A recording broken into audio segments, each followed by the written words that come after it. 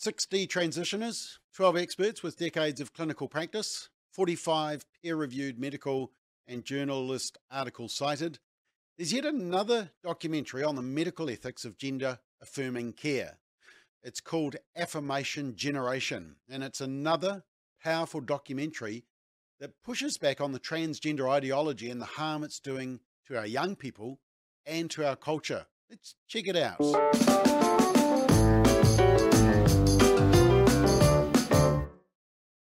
So I think the good news is that a tipping point has been reached. There are more and more documentaries featuring medical professionals and detransitioners who are raising the red flag about the transgender agenda. And today I want to highlight yet another one. This new 90-minute documentary, it features 6 ex-transgender men and women, Michelle, Laura, Kat, David, Abel and Joel. Without diagnostic clarity or treatment of their comorbidities, these individuals were ushered mindlessly by their doctors towards wrong sex hormones and surgeries.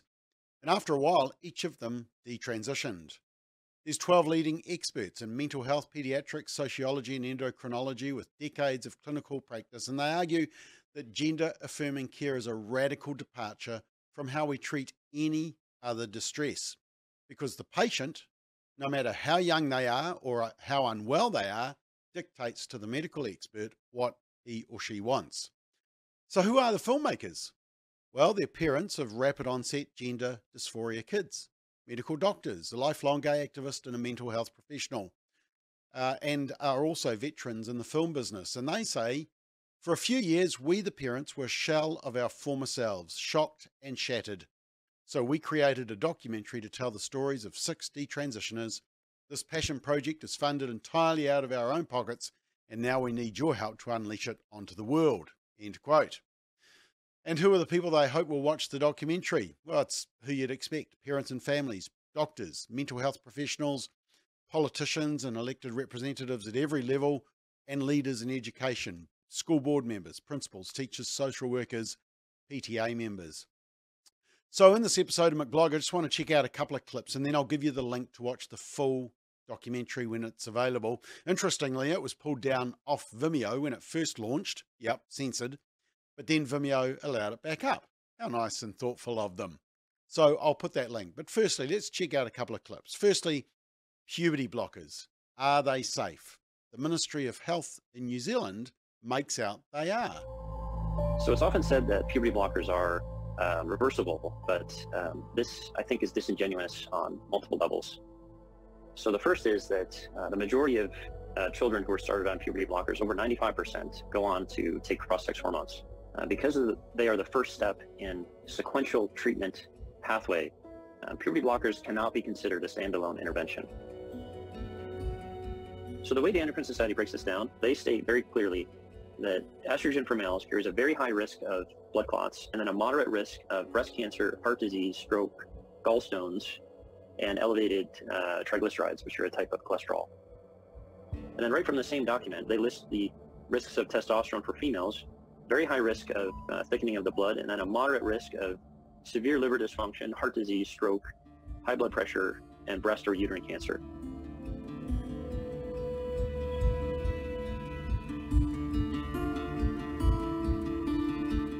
Yeah, and of course the infertility is a big issue as well. Young people are throwing away their fertility in pursuit of this ideology. Look, are children, young teens, being told all these risks? And it's clear that puberty blockers is not so a child can take time to consider their decision, as we're told.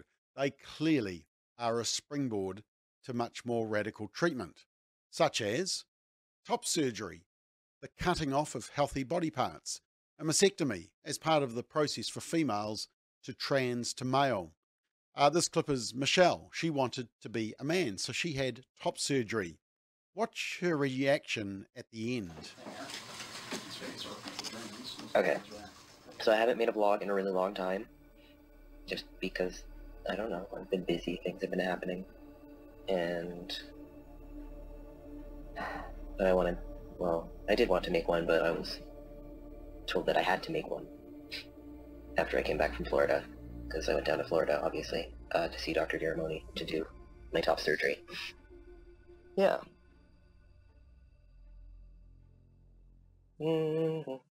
I don't know what to say, really.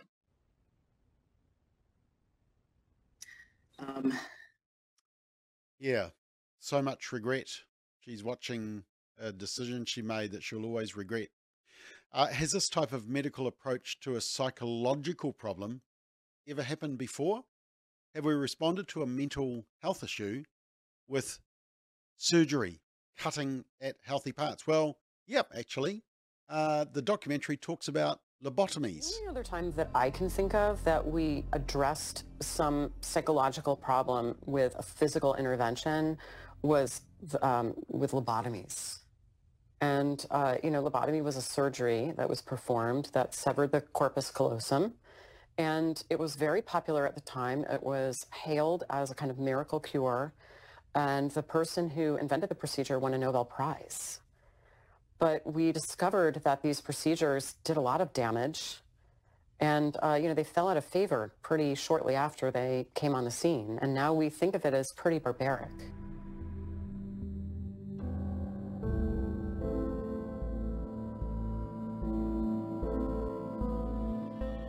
Yeah, and that's at rapid onset. There has been a big growth, especially around teens identifying as the opposite sex. Now, as we heard from the transgender clinic whistleblower last week, one of the key pressures on parents and on anyone expressing concerns about this agenda is that if you don't affirm the transgender agenda, you'll cause the suicide of a child. Better to have a trans son than a dead daughter. But is this true? And who did that research? All of this is based on the fear that if you don't affirm a child's identity right away, they're going to be at a high risk of suicide. We're living in an age where there's the whole do you want a dead daughter or a live son thing going on, right? And parents are being intimidated and coerced into, if you don't affirm right away, your kid's going to commit suicide. Well, that's a really dangerous thing to tell people. There's a real dereliction of duty and irresponsible behaviors that people have been misrepresenting the data on suicide. All of the clinicians that are actually tracking current rates of self-harm and suicide will tell you, luckily, the suicide rate is quite low. And it's not a legitimate outcome. And that we don't know medicalizing reduces suicide.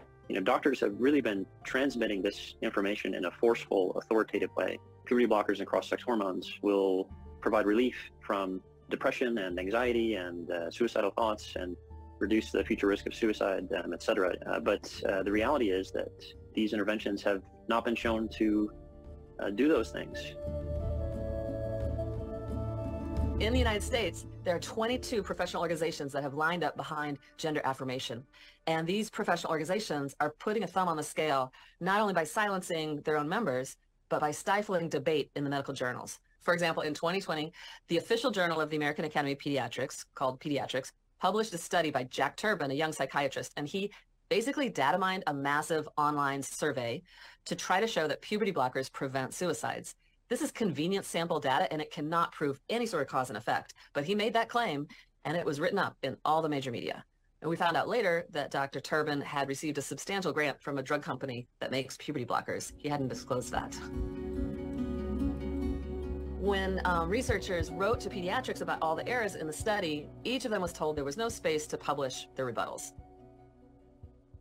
In order... Oh, how surprising. And look, just continuing this theme, here's the comments from Dr. Michael Biggs from Oxford University, but he's actually a Kiwi. So a Kiwi's in this documentary, and he was recently in the country. Listen to his comments. The evidence that's most often cited comes from these surveys where they just ask kids about suicidality, and there's lots of problems with that evidence, because of course kids think if you're trans you have to be suicidal. Girls taking testosterone are less likely to express suicidality, which makes sense because actually testosterone is an antidepressant. We know we can use it in men as an antidepressant, but boys taking estrogen are more suicidal. And of course, if the kids believe that this is life-saving medical treatment, you're getting a massive placebo response.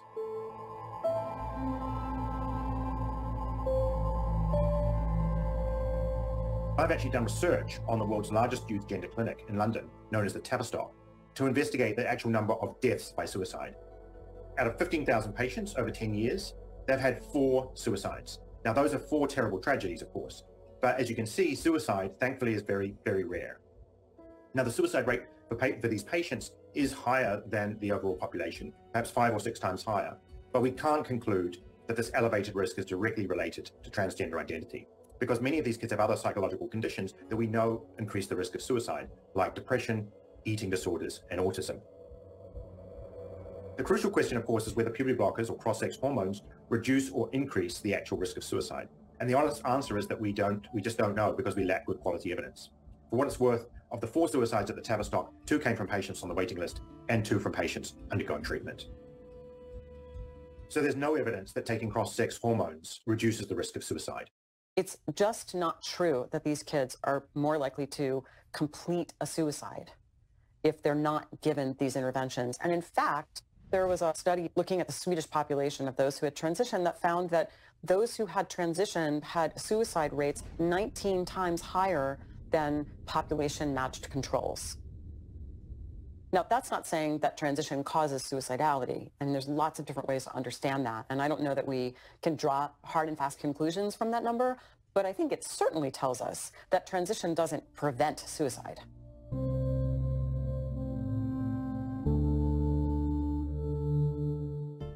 Yeah, interesting. It's the facts that we're not getting in New Zealand in the debate. And now, except for the USA and also except for New Zealand, much of the rest of the world is waking up to the harms of this agenda. And part of the reason is that they're realizing that social transition, you know, the preferred pronouns, etc., is leading to medical transition. And by the way, in this clip that we're just about to watch, you'll hear reference to WPATH. Now, WPATH is the international group of activists, I've talked about this earlier, that sets the standard and policy for New Zealand through the Radical Gender Unit at Waikato University, the Trans Health Research Lab. Getting more out of step with the rest of the world every day. There are several progressive countries, the ones that like pioneered pediatric gender transition, and they are reconsidering what they've been doing. Sweden was the first country to recognize, you know, the legal status of trans people, and they just issued new guidelines where they say gender transitioning of minors should only be done for exceptional cases and in tightly controlled clinical studies. And there are no studies going on right now. Finland did the similar thing 2 years ago. In the last 12 months, we've heard from the French Academy of Medicine, the Australian psychiatrists, and the Italian psychoanalysts all expressing concern. So all of these changes, or at least in Sweden, Finland, and England, followed a commissioned systematic review of the evidence, which found either no benefits to youth gender transitions or even that the harms outweighed the benefits. Yeah, and, you know, this is the interesting aspect, is that you have these medical groups that are pushing this agenda, but why are there so many grassroots medical professionals sounding the alarm, including many doctors in New Zealand who submitted against the effect of the conversion therapy law, which can ban effective counselling for gender-confused young people? So why are the medical groups supporting it, but the grassroots doctors are starting to oppose it? Well, here's the reason. The American Academy of Pediatrics National Conference and Exhibition is being held this year in Anaheim, California. With over 10,000 doctors attending, a group took the opportunity to come as well. So the way that the American Academy of Pediatrics is supposed to represent the 66,000 pediatricians that are the members is via this thing called an annual leadership forum. Members can submit resolutions, and then the membership can read them and vote on them online, but the binding vote is made at the leadership forum, which is just people who are chapter presidents and heads of committees and things like that. I submitted a resolution in 2020, and it was largely ignored. But then another pediatrician submitted a resolution in 2021 calling for a systematic review of the evidence behind pediatric gender transition. And that, because of the pandemic, they had it online and it got a lot of engagement. It was in the top 5 in terms of pediatrician engagement, and it was 4-to-1 positive versus negative votes. And then in 2022, they were so concerned that that sort of thing might happen again that in March, they passed a new rule saying that unsponsored resolutions could not be seen by the rank and file pediatricians. So I did submit another resolution in 2022. There were 4 other pediatricians who co-authored it with me, but it got buried. Nobody could give it a yes or no vote, and very few could even read it.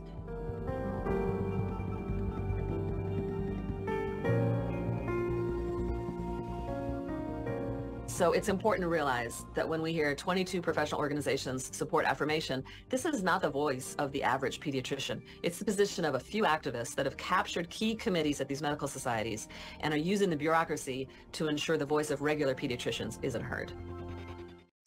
Ah, that explains a lot. So grassroots doctors are being ignored and activists are capturing key positions in these organizations. And I'm sure you may know an organization where that is happening. Look, it's time to get involved and it's time to push back.